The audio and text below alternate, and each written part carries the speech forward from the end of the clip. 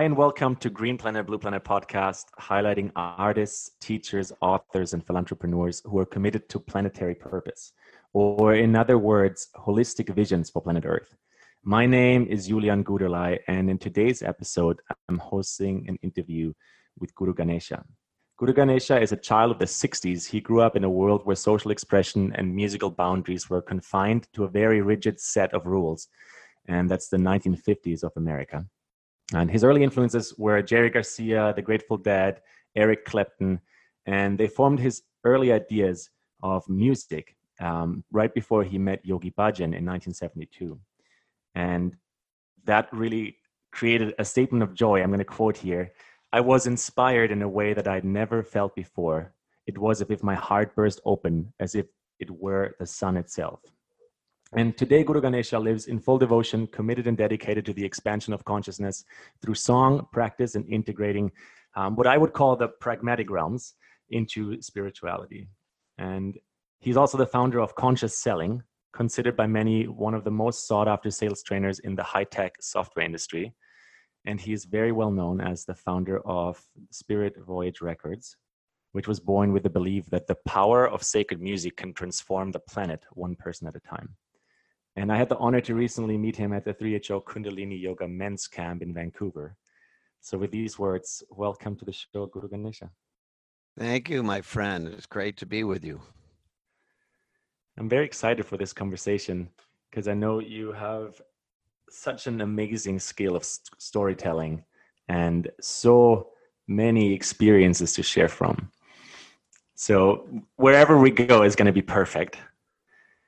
Good. We'll be spontaneous. I have no idea where we're going to go. So exactly. So why don't we backtrack a little bit, because I read in the intro that you met Yogi Bhajan in 1972, but before that happened, and the entire like Kundalini yoga connected as like one of the main energies in your life, right? What was kind of the situation? Like, what were the adversities or the life situation of like growing up with this 1950s kind of energy around you and the Aquarian age that was coming upon humanity? Yeah, I think, I was born in 1950 in Boston. And, my father's Russian Jewish ancestry, my mother's Irish Catholic. I joke, this is what happens when you mix a Jew and a Catholic. And I don't know if your audience can see me, but, it's an unconventional look, for a Westerner. Yeah. A full turban, full uncut beard, hopefully twinkling eyes, at least most of the time. Nice. And, I grew up in it was a very a kind of a blue collar area called Natick, Massachusetts, 18 miles west of Boston. And, very traditional upbringing, father knows best, to leave it to Beaver. For people of those eras, they'll remember those television shows. And so we were, raised to be in this small box and with a handful of beliefs that everybody believed. But those beliefs never fully resonated for me. And there's a lot of prejudice and a lot of, judgment being passed from, person to person, generation to generation. So somehow, then the Beatles came to America. And in 1963 or 64, they were on the Ed Sullivan Show, which was the most popular television show of in the early 60s. It was a variety show on Sunday evenings from 8 to 9 p.m. And every family, there were only a few stations back then, like 3 stations. But every family would gather around their TV. And in our case, we had one of the few TVs in the neighborhoods. Everybody would come over. And when I first saw the Beatles and heard their approach to music, I was kind of stunned because it was so different than any other music. And it really resonated with me deeply. And I had a guitar in my closet, as it turns out, because my older cousin, was the studio guitar player on the Ed Sullivan Show. And every now and then during the show, the cameras would pan the band, and my father would get excited and say, "That's your cousin. That's your cousin, High White." So when I was 8 years old, they took me to New York. I think he lived in New Rochelle. He had a beautiful home there, and which gave me the impression, okay, being a musician also can be a good career. And we all went down into the basement, and he had about 50 amazing guitars hanging on hooks in the basement, each with a light on each one. It was almost like a museum down there. And he saw my eyes, were wide open. My jaw had dropped. And as I'm looking at these guitars, and he looked at me and he says, "Pick one out." And I said, "Really?" He says, "Pick one out." And I looked around for 5 minutes, and I pointed at what turned out to be his most expensive guitar. It was a Gibson semi-hollow body electric. I pointed at that, and he go, "Oh, you would pick that one." Pulled it off the wall, handed it to me. He says, "It's yours. Now learn to play it." So we went back. My mother found me a guitar teacher from age 8 to 12.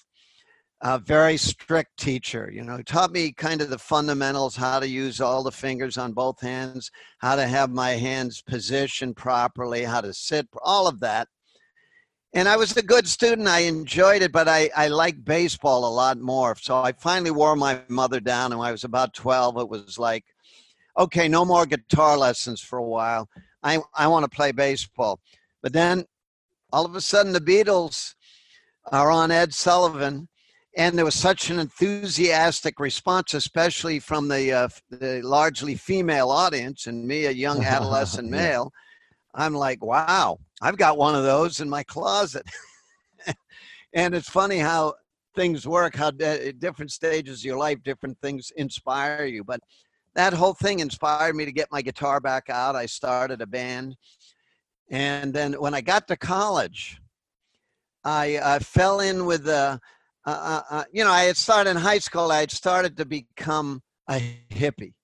And, back then, this was 67, 68. Vietnam was like raging. And, my next door neighbor, one of my best friends, went to Vietnam and came back and was had been very negatively impacted by the experience. I think he was struggling with the PTSD, which, there wasn't a name for it back then. But, I went to Clark University in Worcester, Mass, and there was a hardcore group of activist hippies that I fell in with, who also happened to love the Grateful Dead. Now, I never heard the Grateful Dead till like day one of my freshman year in college, but when I heard it, I just fell apart in the most beautiful way. It was something about Jerry Garcia's majestic guitar playing and liquidy guitar playing that resonated with me, down to my core. I call him my first spiritual teacher because, and it was the sound current that he was producing, just him, but the whole band together. They were really exploring. And in any event, I ended up starting an acid. They were called, the music they played was called acid rock. So of course I had to start my own acid rock band, and met some of the guys, some very talented musicians on campus, and we formed a band called Cat's Cradle, which was named after one of Kurt Vonnegut's novels. Kurt Vonnegut was very popular with the hippie part of the universe, and all the war protesters and so forth. And so subsequently, over the next 3-4 years, I didn't really attend too many classes, just enough to get by. And I spent 90% of the time with the band. Now, because we were an acid rock band, we wanted to live up to the genre. So we were taking LSD even for rehearsals. So between, it was pretty crazy. So from between 68, this all ties in with meeting the great yogi from India too. So between 68 and 70, late 71, I estimate that I took maybe 150 to 200 LSD trips. Needless to say, my brain was pretty fried. And there was a voice that was crying out, and I believe it to be the voice of my soul, which I've also learned through meditation is the quietest voice on the committee. We've all got a committee, or at least I have a committee with multiple voices up in the right hemisphere of my brain. But that voice, which ordinarily is very quiet, was screaming out and saying, hey, man, you better find an alternative way to feel good or you're going to die. Like, others in our generation were, Hendrix, Janis Joplin, the Allman. In fact, my band, we opened a few concerts for the Allman Brothers.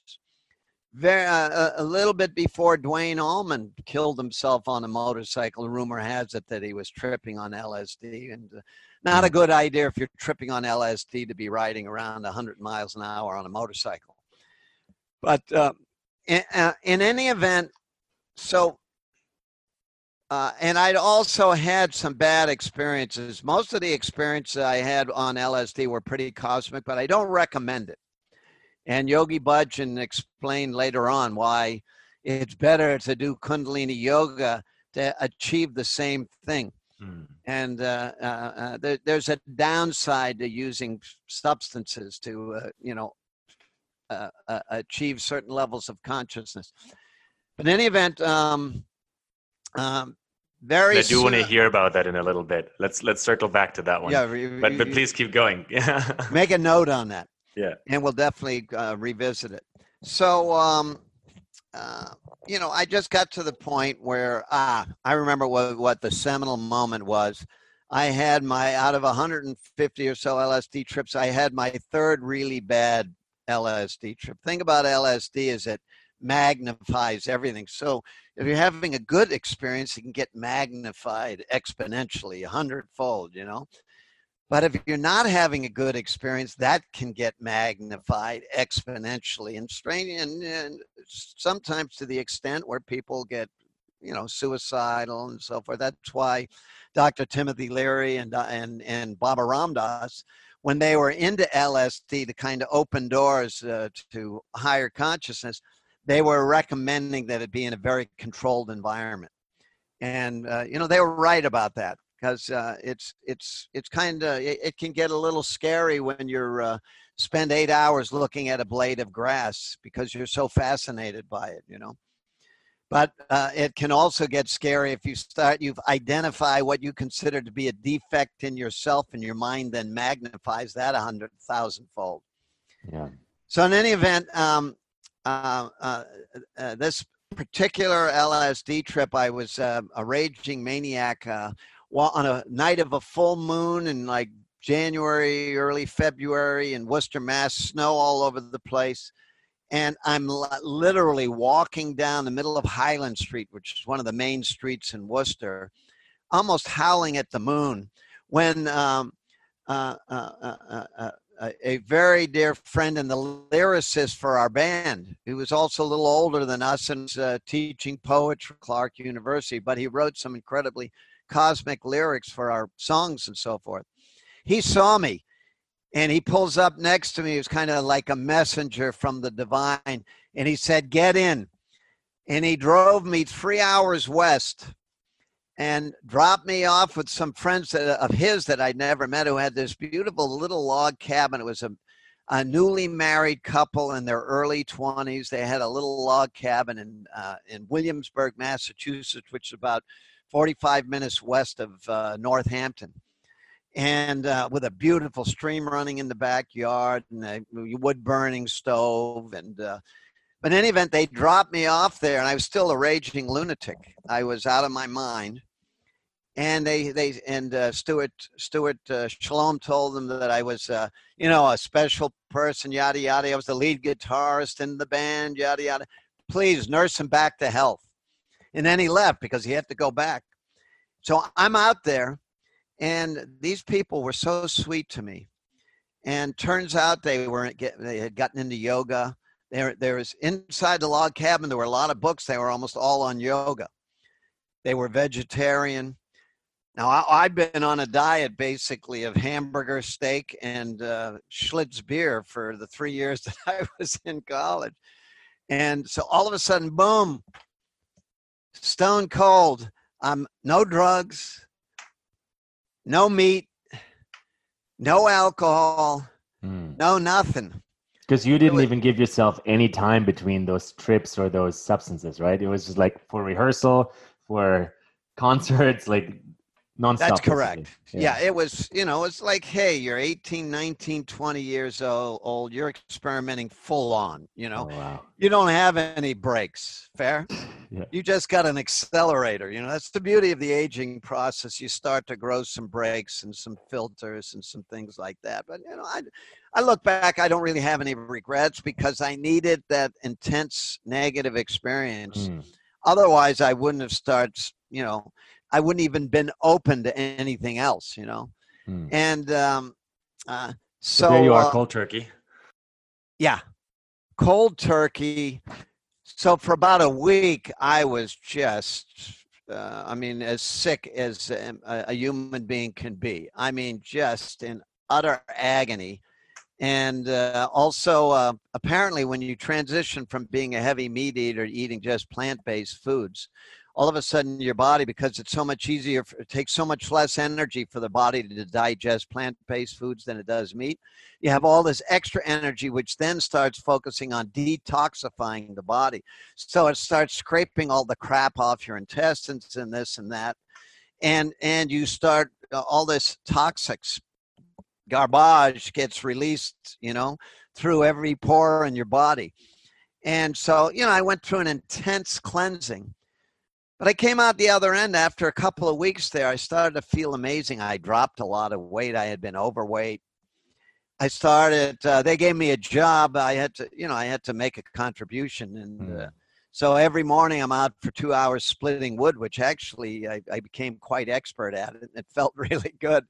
And then I'd sit, they had a little wooden bridge over this fast running stream, and I'd sit and I didn't really know what meditation was yet, but I would just look down into that fast moving stream, and it put me in a meditative trance.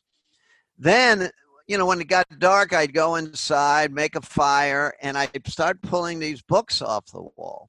There was a huge book called The Complete Illustrated Book of Yoga, which was every hatha yoga pose ever, asana, everyone on a different page, So I started trying to do hatha yoga on my own. And I was realizing that yoga was a really good path for where I was at the moment. It kind of had been delivered to me right there. So, and I was even trying to do it out of a book. I was having some positive experiences, but I felt this longing. I felt like I needed a teacher, because some of this stuff was pretty sophisticated and it was hard to fully grok just from reading a book. So interesting. Very soon after I had that thought, I pulled this little red book off the shelf called, there was this great teacher named Swami Vivekananda who came to the West like around 1910 or so. And he wrote a series of books, Bhakti Yoga, Karma Yoga. This particular one I pulled off the shelf was called Raja Yoga, Raja meaning yoga for kings. But it was all about how it was teaching you how to be in the leadership position, how to make your mind serve your soul instead of the other way around. Because the more I read, I realized, wow, my mind is totally in control of my life. And my mind is like wild horses. My mind, my thoughts, my desires were like out of control. And so if there was a soul, it was being dragged around, and knocked all over the place. And reading Vivekananda kind of inspired me. I said, wow, so I have a soul, and the mind is just a tool, a thought machine. So how to get to the point where the mind is being managed by the highest possible self. And also in there, and I think, check it out, those of you who have access to that book, I think I still to this day remember the page. I think it's on page 17, paragraph 2. It says, when the consciousness is ready, the spiritual guide will manifest on the physical plane to guide you. And I remember reading that, and my Irish Catholic mother had taught me to pray. And I started to pray at that moment that I was ready. And I started praying for my teacher to manifest on the physical plane. Now, it didn't happen like Aladdin came out of a lamp. But a week later, about 3 days later, I got a call from my band saying, "Hey, man, how you doing? Are you feeling better? We're hearing good things. Hey, can you do a gig? We got a gig this Saturday night at Smith College, which is a famous women's school in Northampton, Mass, about 45 minutes from where I was. They said, we've been hired to play in a mixer. Can you play, man?" And I said, you know what? I think I can play. And so sure enough, I hitchhiked out Saturday night. They brought my gear because I had no guitar, nothing while I was out there. Shalom had just picked me off the street and dropped me out in this log cabin. So that afternoon after sound check, I'm sitting in the student unit at Northampton. And the gig was a mixer. It was a women's school, and they were inviting the men from Holy Cross and Worcester Polytech and so forth. So I'm sitting there, and all of a sudden somebody's walking around with flyers, and I could almost feel this voice come out of me and say, "I'll have one." It was kind of a disembodied voice. I didn't consciously. I said, "Wow, did I just say that?" And the person carrying the flyer kind of turned, looked, and was holding the flyer up, and there's Yogi Bhajan's Stratacom picture on there. It's an intense picture where he's kind of looking through you, or looking, his eyes kind of burn right into your soul. And that picture comes moving towards me as the person's holding the flyer. The closer it got, the more mesmerized I was. The person gave me the flyer. I grabbed it, said "Classes in Kundalini Yoga, as taught by Yogi Bhajan, in Smith Boathouse the following Thursday night." So I looked at the thing. I said, "That's him." First thought I had when I saw that picture is, that's my teacher. And so the next Thursday night, I hitchhiked there. There was two guys there. One small guy with an orange turban on, a few hairs on his chin, and a nylon string guitar. And then this tall guy with a big white turban, long beard, who I thought was Yogi Bhajan. Yeah. Turns out it wasn't, but I thought it was the whole. So in any event, I had my first Kundalini experience, and I got to tell you, it was powerful. And it was exactly what I needed, because it's a very intense form of yoga, as you know, because I know you're practicing it. And the first exercise was stretch pose. Now, I had never lifted my feet even an inch off the ground. And here I am holding my legs out straight, knees locked, heels 6 inches off the ground, head up, arms straight out, pointing at the toes. And the teacher screaming at me, because after 10 seconds, I was in total agony. And I managed to because he kept yelling, "Keep up, keep up, keep up." I managed to do 3 minutes of stretch pose with breath of fire. Went in the corpse pose on my back. At the first time? First time. He was like sitting right in front of me. I couldn't, it was like that male ego wouldn't let my legs go down, as painful as it was. I was like, I am not going to show any weakness to this dude. And needless to say, that deep relaxation, I still remember, because I was also reading Yogananda's book, Autobiography of a Yogi, at the time, where he talks about astral traveling. And I swear, during that deep relax, I felt like I left my body, and then I could hear a voice calling me back. I came back into my body, and I said, wow. I can still remember my thought was, this is even better than LSD. And I needed an intense spiritual practice, an intense form of yoga to help me make the transition from a chemically induced universe to a more yogic lifestyle. Totally. So at the end of the class, after I came, I did about 40 minutes of yoga, and then there was about a 10-minute deep relax. At the end of the deep relax, we came up, we sat down, we just sat in easy pose, and the guitarist started singing this beautiful melody, singing about Guru Ram Das. Now, I had no idea what the words Guru Ram Das meant. or if it was a person or what it was. But the floodgates opened for me. It was like just that sound current, the words Guru Ram Das were like a key that unlocked this big padlock hanging right at my heart center. And my heart center flew open and tears started pouring out of my eyes. But they weren't tears of sadness. It was like a different kind of tear. Later on, I read, they call it the nectar of devotion when the heart center opens. And there's so much joy and bliss that manifests. Oh, let me turn this off. Sorry about that. The tears start pouring out. So my heart was wide open. I get up, I walked up to the gentleman who taught the class and I said, Mr. Budgen. And he goes, ha ha, I'm not Yogi Budgen. And I said, well, and I don't know who you are or where you guys came from, but will you take me with you? They looked at each other and laughed, spoke for a few seconds, and they said, okay. And boom, I've been on this path ever since. Wow. Just to finish that story. So yeah. They took me back to the ashram they were living in Montague, Mass. And it was the beginning.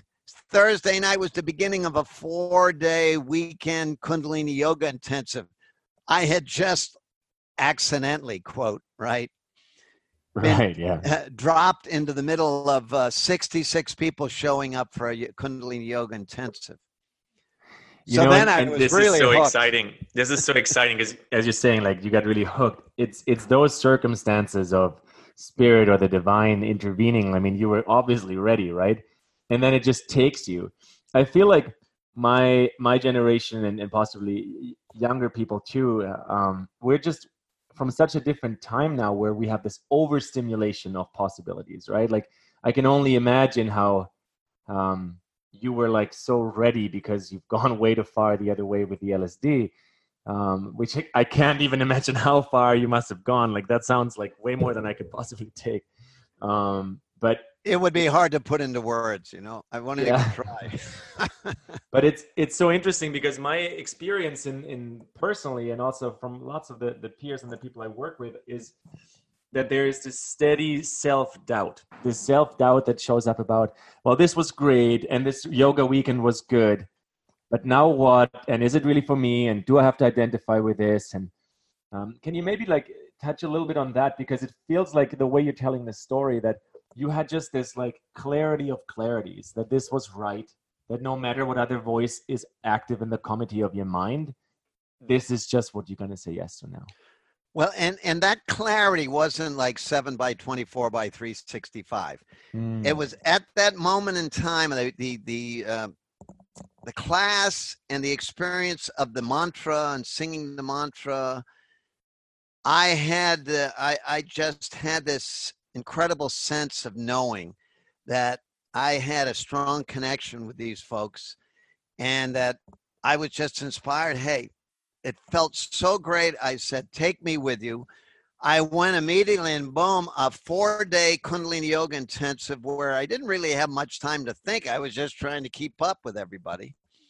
And then I moved back to Worcester, Mass, because I was going to Clark University, and I went back soon thereafter. And the first day I'm back, I see the same poster, classes in Kundalini yoga as taught by Yogi Budgen. I had never noticed anybody teaching yoga at Clark University the prior 3 years. So it was in the basement of a dorm. So I went there and I was the only student. And another guy shows up, a tall guy with a turban and a beard. And at the end of that, I said, well, where you guys have an ashram around here? He said, as a matter of fact, we do. And I said, well, can I see it? We walked for a mile and a half and I get to the ashram. Little ashram is kind of in a townhouse, the lower floor of a townhouse with a big picture window and a candle burning there. And they had no furniture in there. They were yogis, you know, except a little table in the kitchen, but it was down on the floor. You know, you're still sitting in cross-legged style even for eating there. And when he showed me around, we went into one room, bedroom in the back, and there was another fellow with a turban on painting the room. And I'm like, hey, who's this room for? And they both looked at me and they said, well, maybe you. And you know what? A few days later, I made the decision to move out of the dorm and move into the ashram. Now, a few months later, I ended up going for, quote, teachers training down in Washington, D.C. We had a much bigger ashram there. And they told me they thought I was teacher material, and my ego, ballooned up. Oh, I'm teacher material. Oh, okay. Teachers training in Washington. And I get down there, and basically teachers training in 1972 was being the dishwasher at the Golden Temple Conscious Cookery for about hours a day. We had a vegetarian restaurant. That taught you quite a bit. But it's exactly what I needed at the time. But let me talk about doubt, because that's what you brought up. So 2 months in, I'm going to tell you a story to illustrate the kind of doubt that attacks everybody, regardless of when you make a decision to walk on any path. You're going to have those voices. So it's 11 o'clock in the morning. I'm up to my ears in, unwashed pots from the pastry lady that came in early, from the cooks that came in early. I was in a foul mood, and I'm trying to catch up, and the waitresses are coming in showing me forks that still have crusty old pieces of food on it, like the machine's not working. And I'm feeling so negative. And one of the veggie choppers, who at the time, vegetable chopping was kind of like one cast up from dishwasher, it was a higher level in the community. She comes up to me and she says to me, "Hey man, can I give you some input?" And I'm like, "No." "Well," she says, "I'm going to give it to you anyways." She says, "I see you every morning in sadhana. And when it's time for the Guru Ram Das chanting," because we chant the Guru Ram Das 31 minutes every morning from like 6 to 6:30 after an hour and a half of yoga and stuff. She says, "You get your guitar on every morning. You're strumming your guitar. Sometimes I see tears pouring out of your eyes. I've never seen anybody in the community more blissed out than you. And then by 11 o'clock in the morning, you're back here in the corner, and you're the most negative person I've ever seen working at our restaurant here. Why don't you apply some of this mantra stuff that you love so much? And why don't you chant while you're washing your dishes? Make believe the sprayer." They had one of these high-powered sprayers. You spray the dish, put it into the machine. Why don't you believe the sprayer is your guitar, and start chanting? See what happens. And I'm like, because I was really negative. I'm like, I was having morning after morning. That's really hard to imagine from where I've met you and how you are now. Yeah, but that's the kind of doubt, right? Yeah, it was doubt, and the kind of thoughts I was having is, teachers training, this is bullshit. What kind of cult have I got myself into? Yada yada. Those kind of thoughts. And then finally, a half hour after she left, I'm going, well, I guess it can't get any worse in terms of just my pure negativity that was being spewed from being transmitted from my mind through my physiology, through my voice, because when you're negative, it gets transmitted in a variety of ways. So I said, all right, I'm going to try it. So I grabbed the sprayer and I'm start washing another tray of dishes. I'm going, Guru, Guru, Vahe Guru. Click, dish in the dishwasher. Guru Ram Das Guru, click. Guru, Guru, Vahe Guru. Guru Ram Das Guru. And you know what? It felt good. It felt good to take my mind, from all the negativity and just get it into the mantra. And about a couple minutes later, because I'm an enthusiastic singer. I may not be a great singer, but I'm an enthusiastic singer. And before you know it, everybody in the kitchen was chanting along with me, and we got 10 people going, Guru, Guru, Vahe Guru. And before you know it, the whole kitchen started to run like a well-oiled Mercedes. It was just all of a sudden, the waitress comes in and says, "What's going on in here? Everything's caught up. The food's coming out faster. The dishes are cleaner. You're caught up on the pots." And I realized, oh my God, the power of mantra. I had no idea. I mean, it transmuted it, and it turned work into worship. And it wasn't like overnight, but I started remembering, I started doing more often. A couple months later, another gal, one of the waitresses, I got a marriage proposal. I says, why would you want to marry me? And she says, well, you're the most positive guy in the community.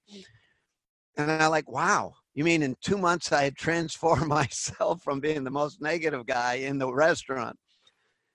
But it was a great lesson to me, and I became I have an addictive personality, as you can already tell from the stories.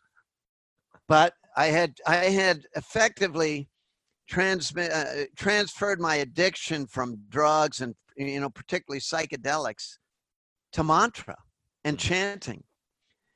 And that is my go-to.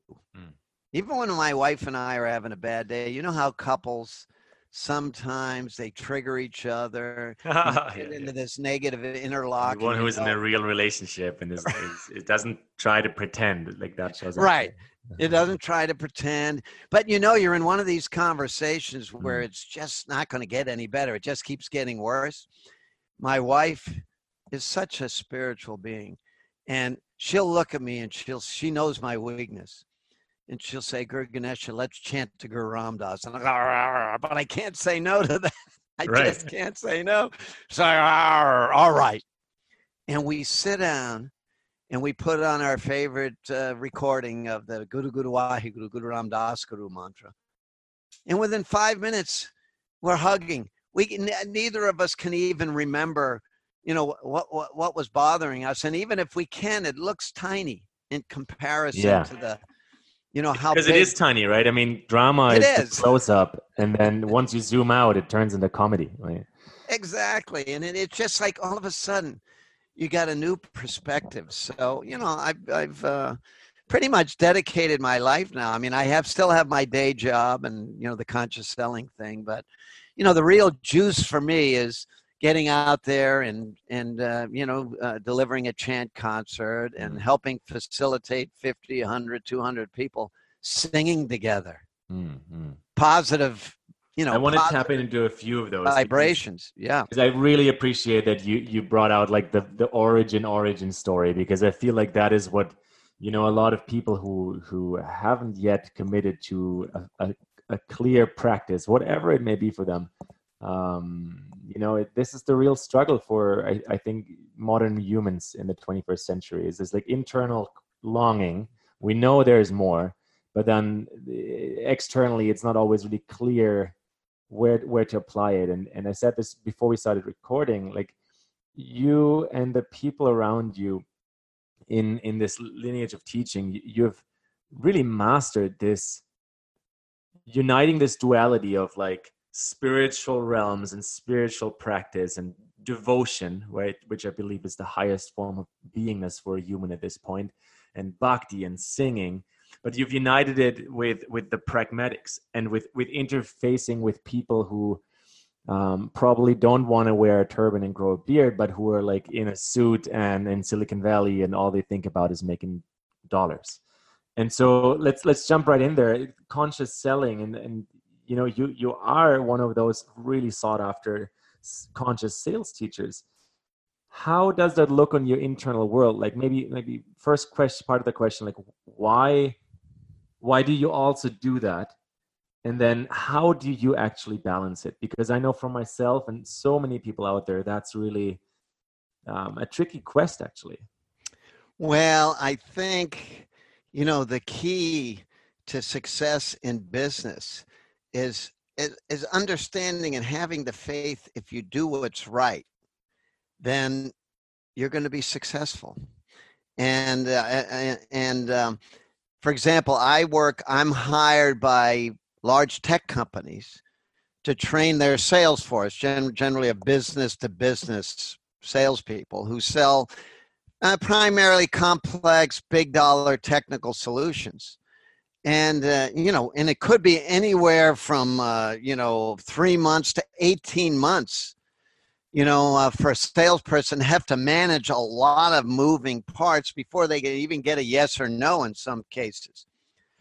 But, if I interview these people, before the training, and I asked him the question, well, if you have a meeting set up with a prospective client, what is your intention for that meeting?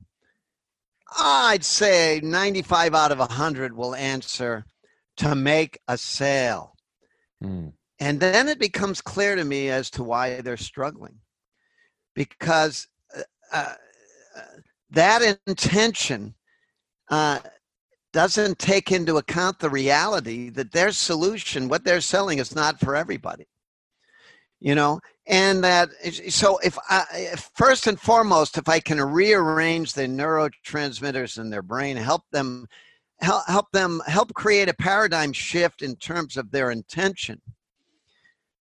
Because when their intention is to make a sale, first off, all right, well, let me take a step back. The right intention ought to be, I only want us to consider doing business together if we're both convinced it's the right thing to do. That it's going to truly be in the best interest of the client. Not only is the solution going to solve whatever problems they're trying to solve, but both parties need to believe that they'll get an excellent return on their investment, because businesses need to get a return on their investment. And also from the seller's standpoint, it has to be at a proper margin so that the seller and the seller's organization feels good about it. I call it win-win business. Yeah, and when the prospective client senses, like one of the things I train people to say early on in a call, but mean it, is, I don't know yet if our products, our services, our solutions are right for you. I would need you to feel comfortable opening up and telling me about your current situation in the areas where I may be able to help. What's working, what's not working, what's important, what's less important, where you want to be, where you are now. Then half hour into our conversation, I'll be in a much better position to speak to whether or not I believe we can help you. And if I do, I'll give you a brief, maybe 2-3 minute high level overview of what I have in mind, but mapped into the issues you really care about.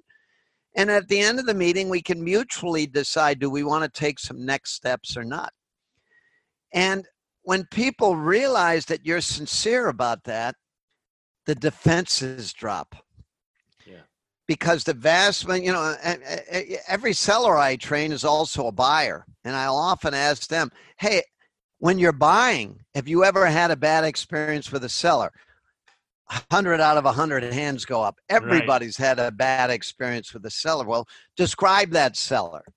What was it about them that made you uncomfortable, made you not okay? And they'll say, well, he was too pushy. He was aggressive. He was, sometimes they'll say needy, and it was transmitting neediness. He was desperate.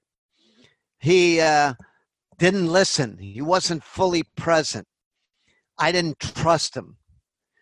And, so right out of the gate, have to people, all right, if you want to build trust, then you have to be trustworthy.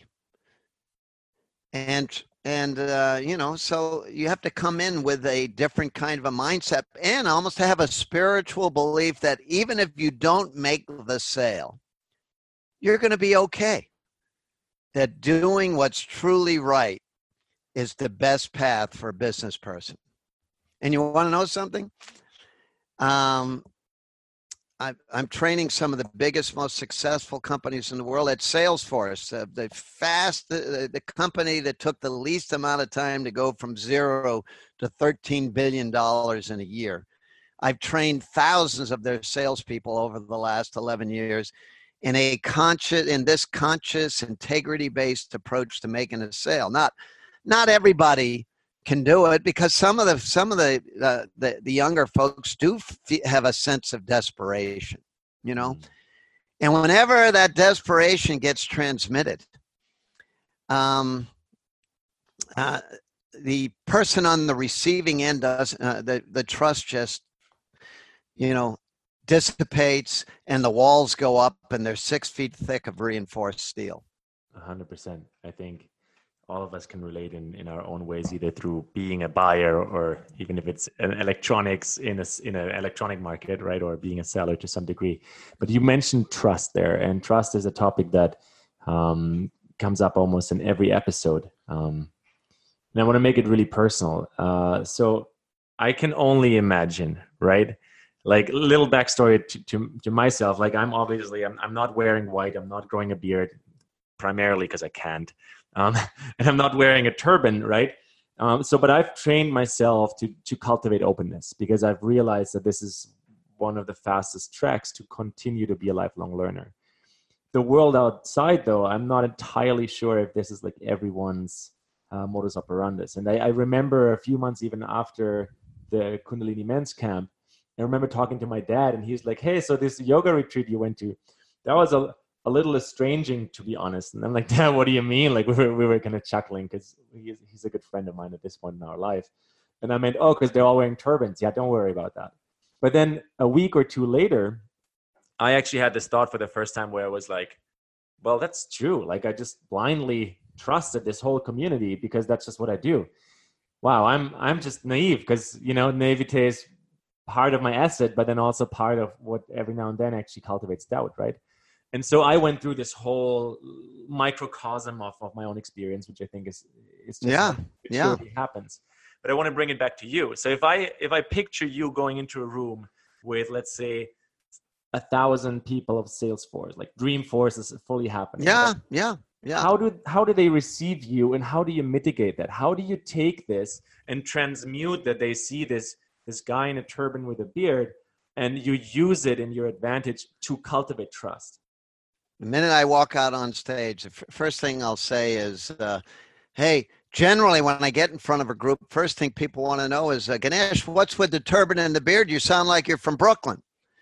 And I'll say there's an easy explanation for that. You see, my father's Russian Jewish ancestry. My mother's Irish Catholic. This is what happens. They warned you about mixing Jews. Everybody laughs. Breaking ice, yeah. Or I was in Houston a couple of months ago in Texas, and almost a different culture down there. I get out on stage. First thing I did, I looked at everybody because I could tell they were staring at me like, what's going on here? Why did our boss bring in the Ayatollah to do sales training? And I looked out at everybody and I said, not the most popular look here in Texas. The room exploded in laughter. So what you got to do is you got to address the 6,000-pound elephant sitting on the dining room table and show that you're a lighthearted human being. And show how comfortable I am just being exactly who I am. See, I don't wear a turban because Guru Singh's wearing a turban. I don't wear a turban because anybody else is wearing a turban. I wear a turban because I like it.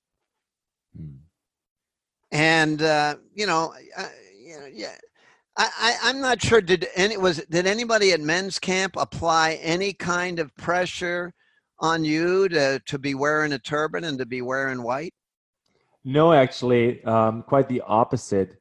Other than in the Gurdwara, of course, that there's like a head cover kind of protocol, which I can absolutely respect because there's lots of protocols in lots of different belief and faith directions. No one mentioned even once that I was wearing black.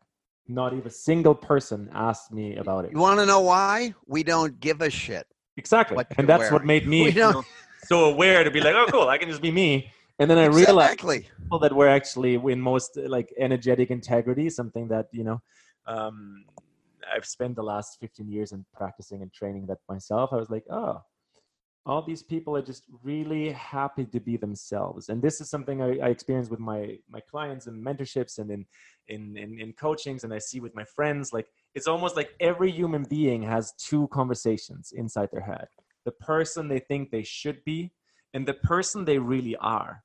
And it seems to be an ongoing struggle for humanity between the person we think we should be and the person we really are.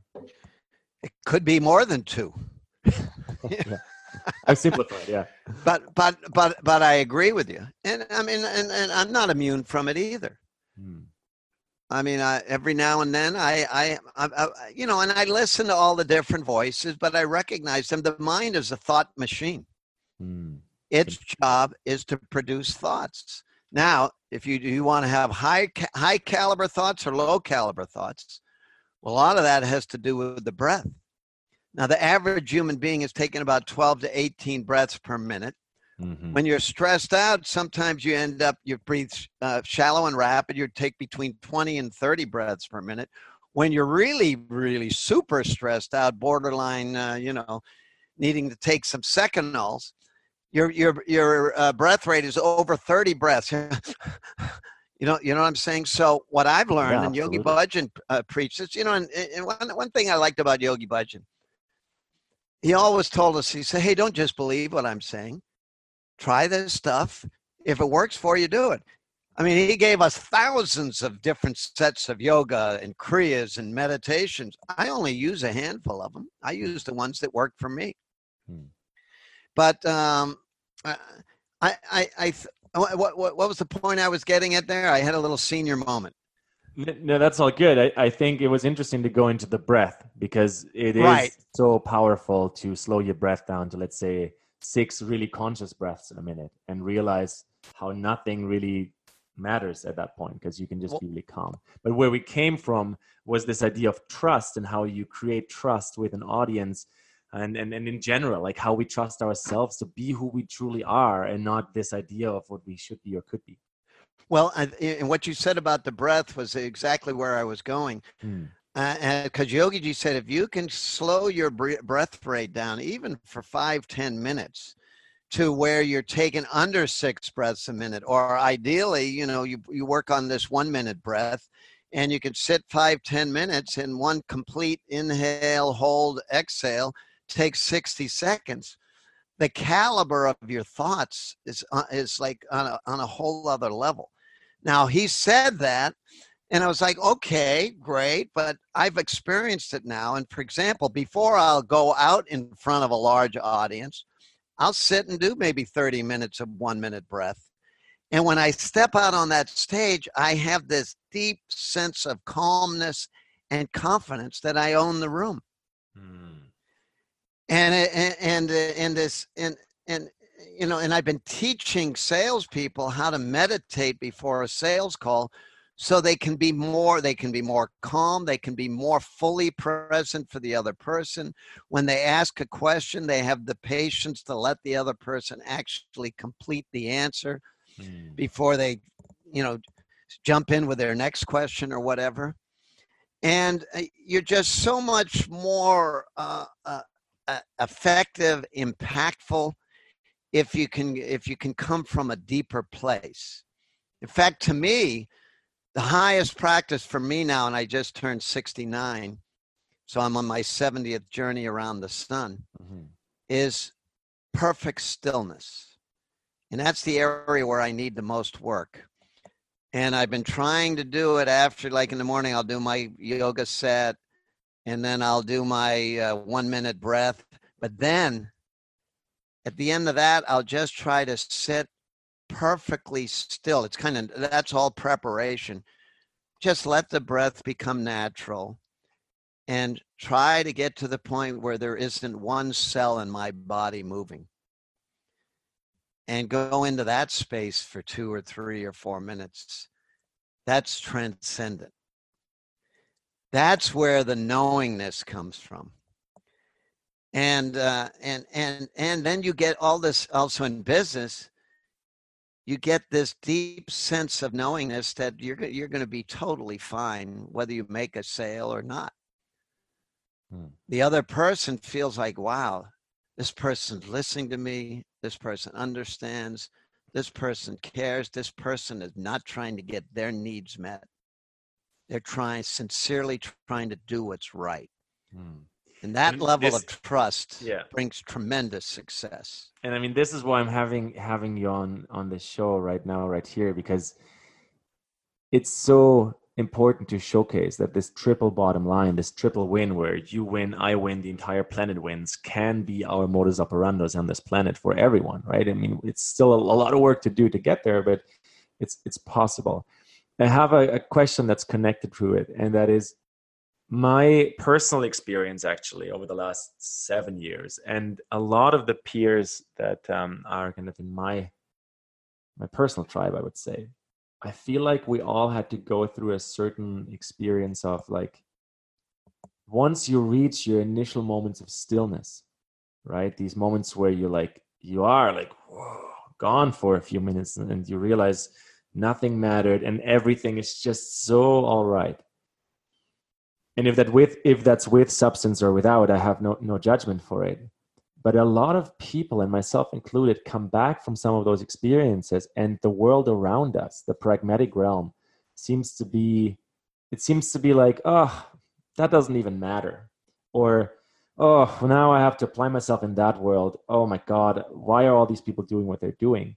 And so I want to really like understand how did that motivation, that optimism, that conviction of your planetary purpose, right, of you showing up as who you are, who you're meant to be, how did that become such a clarity for you, where you're happy to teach the salespeople, you're happy to not just sing and do what is the most devotional piece, but to really show up for reality in that sense? Well, it's an interesting question because several times I went to Yogi Bhajan while he was still alive. He just passed away exactly, 15 years ago in a few days. It was October 6th, 2004. But I had started the sales training business in 1989, and it took me a couple of years to really get it into gear. But it started to do extremely well in the early 90s, and I was netting close to $1 million a year from delivering sales training. But having this longing to be doing more music than saying, so I'd go to him. One time was like 1997. After 8 years of the sales training, I'm kind of feeling burned out on sales training. And I felt like, I want to be doing something a little bit more kind of directly spiritual. So I put together this, and I had been making a lot of money, so I had some discretionary dollars available. Mm. So I came up with this plan to create this cutting edge yoga center and spiritual entertainment facility in Reston, Virginia. Did up a 35-page business plan. It's going to be a place where on a Friday night or Saturday night, instead of going to the multiplex, you could come and watch a movie like Fierce Grace by Ram Dass, entertainment that really touched and uplifted, or that movie Awakening. Oh,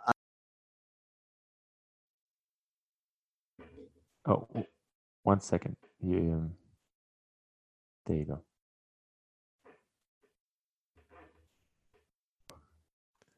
So where were we though?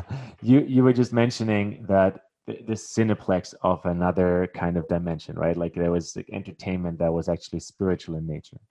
So, every now and then you get, even though, what Yogi G was kind of moving us towards was to be able to really go inside yourself and get the answers instead of always calling him up, But in this one particular case, I really wanted to get his blessing. I was going to shut down the sales training business, open up this beautiful spiritual entertainment, yoga center, healing center.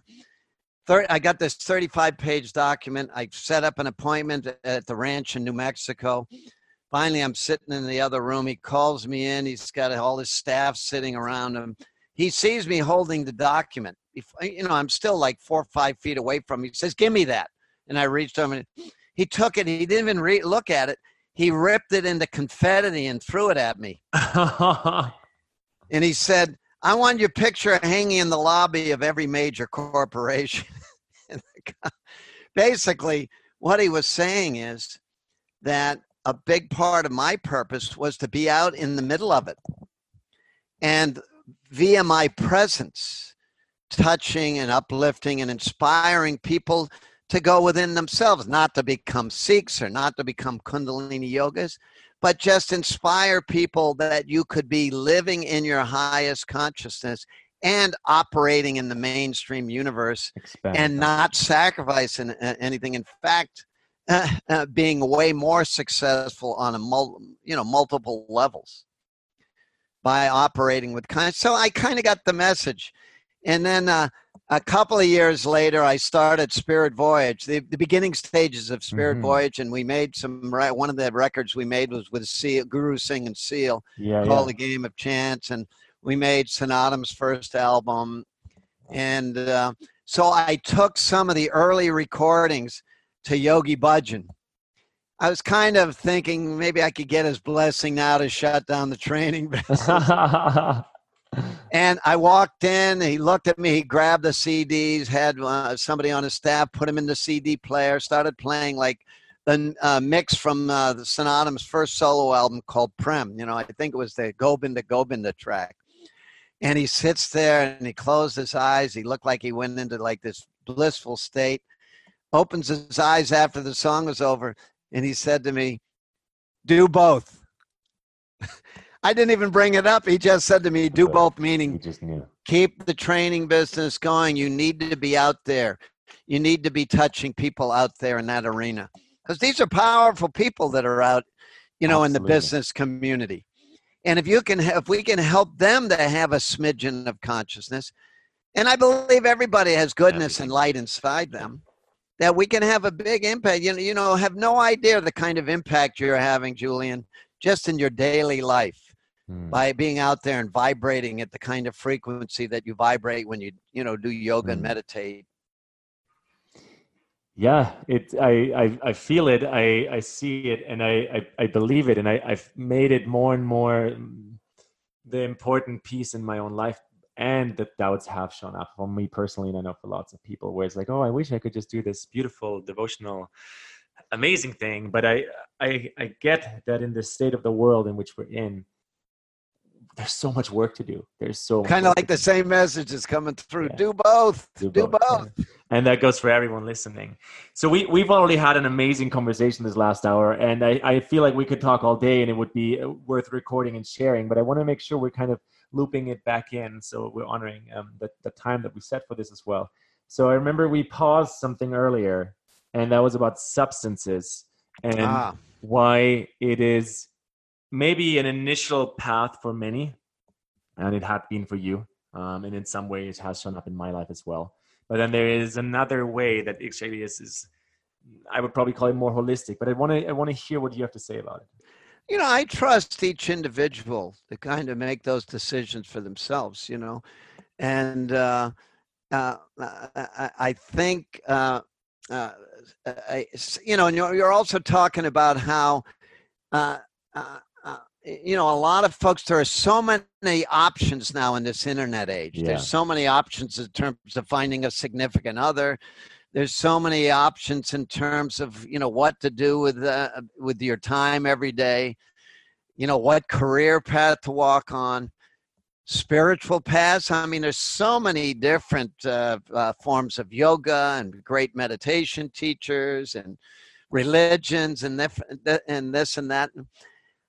There's something to be said for finding one that really resonates for you and really taking a deep dive into it. And so I don't believe that my path is the best and only path for me or anybody else. But looking back, I feel like it was a really good decision I made to, and Yogi Ji was a bit of a Saturn teacher and a disciplinarian. So, I'd say for a quarter of a century, I had a really strong, 4 a.m. to 7 a.m. Sadhana every day. Now, my sadhana is not, I'm not a Guru Singh who's been keeping it up for 5 decades. But I've kind of taken the best of and turned it into a 45-minute daily practice that just works like a charm for me every morning. But I made that decision myself, and but I do feel that it's helpful to find a form of yoga or a form of meditation that really resonates for you, and then do it consistently enough to experience the full benefits of that practice, as opposed to, every 2 weeks, as Yogi used to call it, a spiritual shopper, Hmm. And, That but does I make think sense. every individual's kind of got to decide that for themselves as well. The one reason I related to the Sikh path is that the teachings, nobody on the Sikh path has ever claimed this is the only way. In fact, quite the opposite. That's quite refreshing, right? When you Yeah, look at the Sikh path is about honoring and appreciating and experiencing all the different paths. And I'm a lover of chanting all the different names of God from all the different paths, with as much enthusiasm as I chant to Guru Ram Das. But, Guru Ram Das kind of has a special resonance for me. I understand. Guru Ganesh, I have I don't one. even know if I answered the question, You original did, you question. did. We didn't really answer why not to take substances, but I think Oh, you diplomatically said you trust people with their own choices, and so if that's someone's choice, it's also to be respected, right? And but the well, I think consistency is there's some another definite, practice. yeah, and I think there's some definitely valid medicinal uses for, things for cannabis. I think can be have a very positive impact on people, particularly physically, as you Mm, age, in terms of reducing what do they call it, inflammation mm, and things like that. They're finding that CBD can yeah. it be extremely beneficial. It's plant medicine, It's when you get to the point where you're overly relying on it to put you into a certain state that you can achieve through oxygen. I like it. This is very much how I relate to the entire field and topic is oxygen is really the supply, right? And it's free, man. It's I mean, you, free, you could yeah. run up quite a cannabis bill if you're relying on cannabis to Oh make you yeah. feel good every single day, right? Yeah, and you will, I mean, breathing and stretching and moving is this is who we are as this human animal in which we live for this lifetime, right? This has been a fascinating conversation. I have one last question, which is why I came up with this notion of planetary purpose and green planet, blue planet, and this idea of holistic visions that I'm supporting the narrative building around it, right? And so basically, very shortly put, the question is, what's your dream for the Earth? What do you feel and see becomes possible, especially when we zoom out from the drama of today into the wide angle shot, the comedy of what it could be? And I want to frame it with one more sentence, which for me it has to do with a 7 generational thinking, where we go out like into the understanding of where our DNA came from, where our DNA is going, and who we're impacting. And so, what's your dream for the Earth, Guru Ganesha? Well, I actually believe that we're on the cusp of transitioning into a period of time where we're able, by living consciously, by truly committing to living for each other, that we create a worldwide enduring peace. And it's not just there's peace for all, and not just life for all, but opportunities for all, Mm, jobs for all, good quality food for all, clean air for all. All the good things. There's so much activism. People of your generation and even younger, my grandchildren's age, so much more evolved in terms of their thinking and being non-judgmental and embracing everybody for exactly who they are, who they want to be. As long as somebody isn't, imposing their will on somebody else, as Paul McCartney and John Lennon said, let it be, you know. mm. So I do really believe, even though it feels like just the opposite is happening right now, I think like what's going on right now is pushing everybody to become much more activistic, if that's a word, in terms of It can moving be the, now, yeah. in terms of moving everything towards peace to all, life to all, love to all, opportunity for all. I believe it's doable, but not if we feel like there's not enough for everybody. So I better make sure I get my piece. I would rather go hungry than live that way. Yeah, there's definitely enough for everyone. We know that We know factually. that. We know that esoterically, spiritually. It's just a matter of making it real, right? And there's so many geniuses in your generation and the generation after that in terms of manifesting just about anything that we put our minds to it. So there's a big movement happening. I think you're going to see it. I think Mr. Trump's on his way out. And I think that 2020 is going to usher in a whole era of the heart. 2020, 2 plus 2 is 4, 4 is heart center. So good things are about to happen, but it's going to be it's like the 9th month of a pregnancy right now, and it could be a very difficult birth. Thank you so much for your time, your insight, stories, your joy, your laughter. I totally appreciated every single second of this interview. Is there anything else you'd like to share? Anything you'd like to close with? Just gratitude for the work that you're doing, man, and that we're all, because we're all we're all doing our part to make a small contribution to this movement to a better world. Feels good. And so be it. Satnam.